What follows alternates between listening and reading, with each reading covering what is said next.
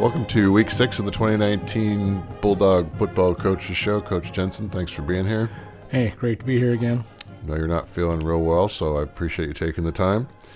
So big win the other night, 45-6 over the Woodland Beavers.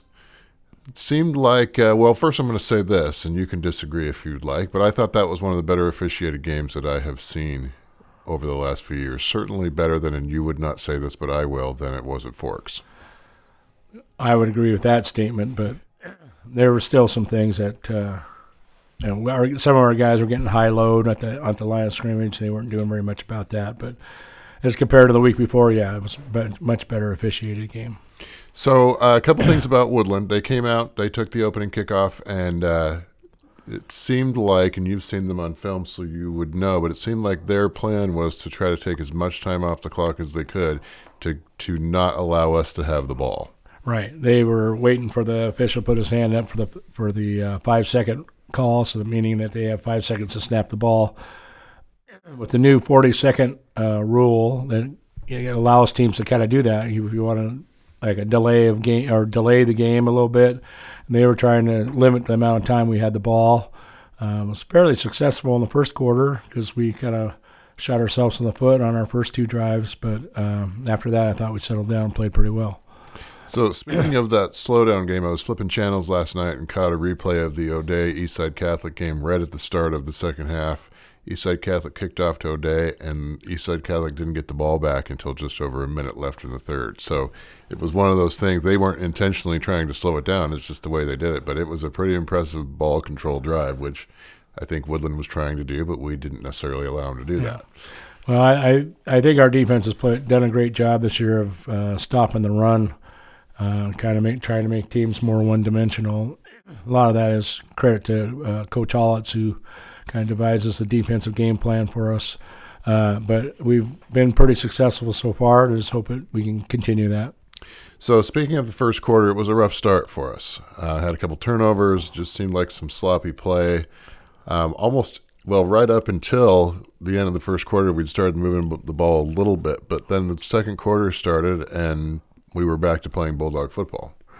Yeah, well, we started the first drive with an interception. It was a misread just a miscommunication between a couple of guys. And then the next drive, we turned around and fumbled the ball. So we turned the ball over twice in our territory. Our defense did a great job of responding. First of all, no one was pointing the finger at anybody or blaming anyone.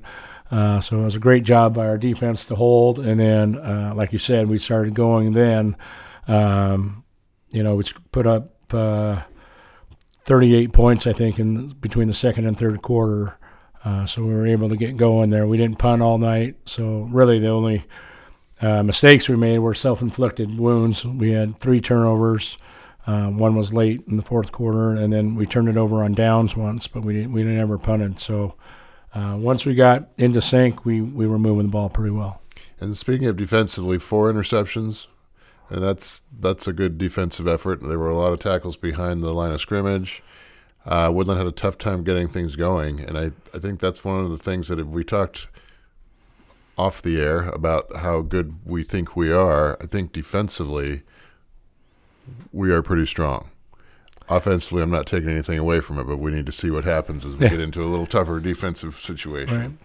Yeah, we've been, like I said earlier, we've been able to shut down the run. So when you're able to do that, you make teams one-dimensional, and it becomes a little bit easier to play defense. We'll be challenged by that this weekend because we play a lot of man at times, and Coach Hollis does a good job of mixing it up, zone man, blitzing, and all those things that kind of confuse what the offense is doing, and it's been pretty effective so far. And we kind of did that to Woodland. They've had some struggles, so when things start to go bad, they're kind of used to that right now with just the way their season has gone so far. So, you try to get on those teams early and kind of bury them so they don't feel like they can stay in the game. The other thing, just to point out, Jordan King, another big field goal, 44 yards. Not quite as impressive as the first one. As the 47-yarder seemed like it was going to go another 5 or 10 yards, but this was still a pretty impressive kick. Yeah, and with the win, which is why we kind of did it, but it was a pretty strong win Friday night, and he drilled that, and plus he hit all his extra points and scored a touchdown on top of it, so he had a really good night. I think he led us in tackles also on defense, so he had a big night. So we looked at Woodland when we got to the game. They're coming out in the field. We started counting players. I think it was 22 or 23. That's sort of a small number for a 2A school.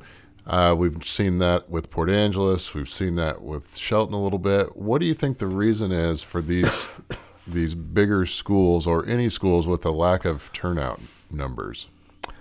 Well, I think right now in our society, I think football is getting bashed quite a bit, and I think that is making it easier for kids not to play. Woodland had 18 seniors last year. We only had 6 seniors last year, so every once in a while you get that. You don't have very many seniors, and that has a big impact on your program. Woodland, they're starting to struggle, so, you start struggling, and maybe kids get hurt more easily. They kind of pull themselves out.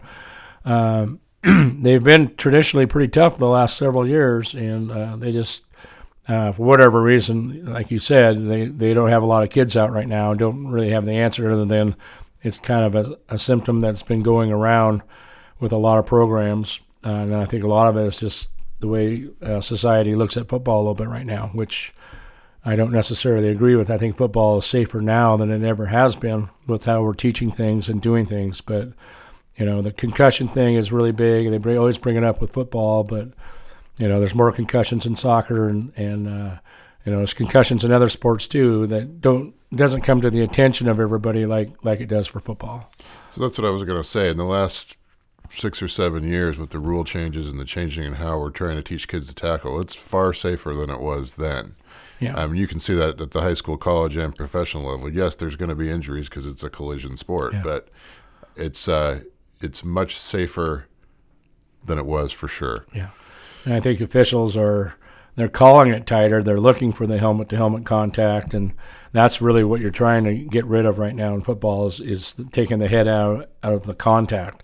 And that's where all the catastrophic injuries have happened. That's where the concussions come from. It's the helmet-to-helmet contact, and everyone's trying to do a better job of eliminating that.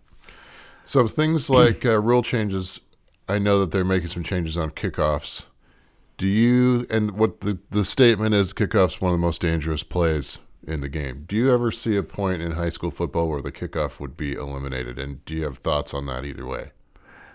Well, I would hate to see it eliminated because we take a lot of pride in our special teams, and it's a big part of the game. And so if you take that out, that's just, it's another thing against how we do things for us personally. But I think it's probably coming. At least all the trends is saying that will probably be eliminated at some point.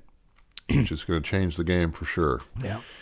Okay, so this week we've got a big game with Hoquiam. It's homecoming, but also the winner of this game takes control of first place in the league. They've had success this year. They've got one loss, which was against the Tuftless Center team. What do you see from them this year? Well, they're pretty balanced as far as running the ball and throwing the ball. Against the center, they were missing a lot of guys, including Matt Brown, who is the returning defensive MVP of the league. They didn't have him for that game, so you kind of throw that one out a little bit. I think they've only given up like 30 points in the rest of their games, so they've been tough on the defensive side, and they've been very explosive on the offensive side. So they have a lot of weapons on offense, and being balanced, it's hard to predict what they're going to do, their tendencies. I think we've got a pretty good scouting report going, but at the same time, they're pretty balanced. They have some guys that are playmakers out there for them. So as it's homecoming week, is there anything different that you do? Is there anything more you have to do to try to keep kids focused, or is it a pretty normal week? Once kids get on the practice field, they're pretty focused on that, and they'll be ready to play Friday? Well, there's certainly a lot of distractions, no doubt about it, but I think that's part of being a high school student. You want them to be able to participate in those things and have that be part of it. Our focus to them is, hey, when it's 3:15, we need you till 5:30 or 5:45, depending on what time we get done, and then you go back to whatever you need to do to make homecoming special for you. So, all right. Well, best of luck this week. I appreciate you coming on the show, despite your feeling a little bit under the weather. Before we go, I got to give a quick shout out to Cooper Johansson and Connor Hollitz, who are big fans of the program. So thanks for listening, guys. And Coach Jensen, thanks again this week. We'll see you on Monday. All right. Thanks a lot.